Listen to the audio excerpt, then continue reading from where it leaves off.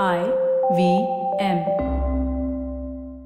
It is the evening of Saturday, June the 25th, 1983 at the iconic Lord's Cricket Ground in London. Right-arm medium pacer Mohinder Amarnath is preparing to take his short run-up from the pavilion end. Michael Holding of the West Indies clenches his fingers on the bat, ready to face the ball from Amarnath. Even though the weather was overcast and windy, beads of sweat formed on Holding's forehead. Right before Amarnath starts his run-up, he takes in the moment. The atmosphere is electric. Right there in the heart of England, he can witness a sea of people waving flags of the Indian tricolour. Their faces are on the brink of ecstasy. The Indian fans are loud and cheerful. They can sense they're going to witness history.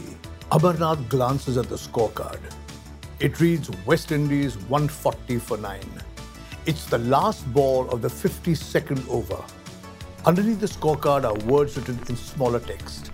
West Indies need 43 runs to win. Amarnath grips the red ball, rubs it on his thigh and starts the run-up. Batsman number 11, Michael Holding, knows the determined look of a bowler. He's given that look to many a batsman himself.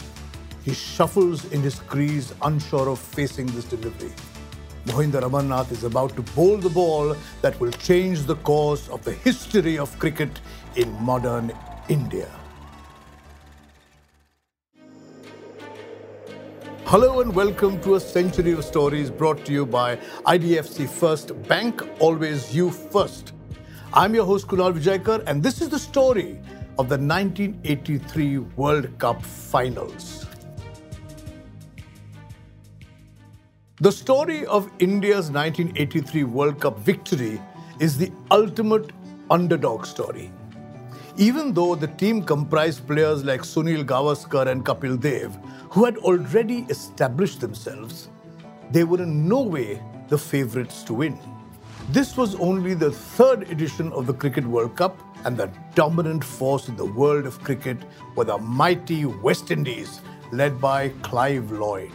They had already won the previous two editions of the World Cup at the exact same venue, but this Indian team had a spunk and vigour about them.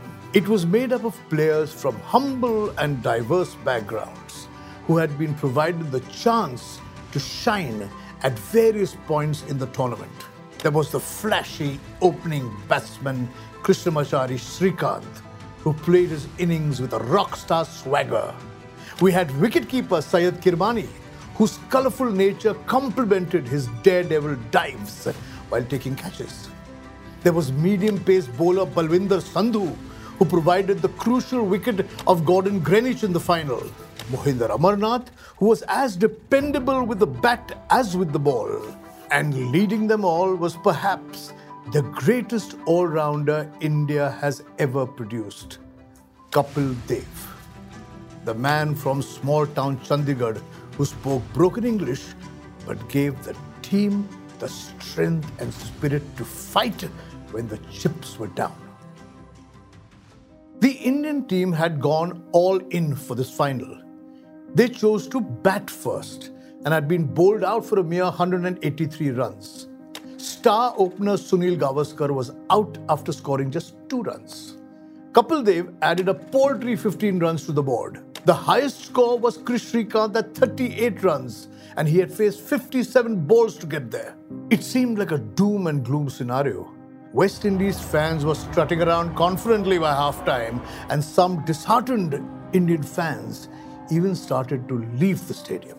They'd lost hope of the team defending such a mediocre total. Miles away in India, the commentary on the transistors was being dialed down, and people were expecting to experience a somber evening. But, as the saying goes, it's not over till it's over. The last over. After half-time, the Indian team started their bowling attack. Sandhu unleashed his fury and bowled out opener Gordon Greenwich. He was able to score only 1 run. Soon after, Desmond Haynes fell victim to Madan Lal's bowling. The domineering West Indian batting order crumbled. Once The precious wicket of Vivian Richards was claimed by Madan Lal, aided by a splendid running catch by skipper Kapil Dev. The fans could sense a change in the winds. The decibel levels of the ground started going up, and across the seas, the volume dials of radios and TV sets playing the cricket commentary started booming on the street corners again. Those who had lost hope were coming around once more. Which brings us back to the final 50-second over. Picture this. Holding on strike, Amarnath running in, millions of expectations in the air. Amarnath bowls the ball, Holding tries to pull but misses, and the ball hits him right across his pads. Every single Indian player lets out a loud cry, a fully charged appeal for a leg before wicket. A nation holds its breath and awaits umpire Dickie Bird's decision. The umpire barely takes a beat before confidently raising his index finger, signaling that the batsman is out. The unthinkable has happened. The mighty West Indies have fallen. The stadium erupts and fans start to pour onto the ground. Amarnath sprints and quickly pockets the bales of the stumps and runs towards the pavilion with a huge grin on his face. The Indian players hug and jump on each other. The dream has come true. India has won. We are the world champions. This historic day changed Indian cricket forever. The World Cup win announced India's arrival on the world stage in the realm of cricket and marked a pivotal point in shaping the craze for the sport. Not that India was not a cricket-crazed country before, but this victory made the game's popularity reach the stratosphere. Cricketers were not merely athletes anymore. They were heroes to be revered and later on even worshipped. The impression that the 83 victory had on future legends like Sachin Tendulkar and Sourav Ganguly is indelible. Spurred by this victory, in the next couple of years, money started pouring into the sport.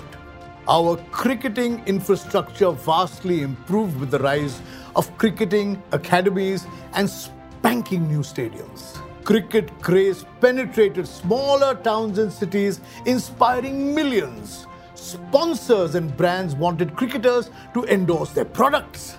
Fast forward to today. 4 decades after that historic victory and another World Cup victory, India hosts the biggest and most lavish cricket tournament on planet Earth, the Indian Premier League. Not just that, our Board of Cricket Control of India is the biggest, richest and the most influential governing body in the world.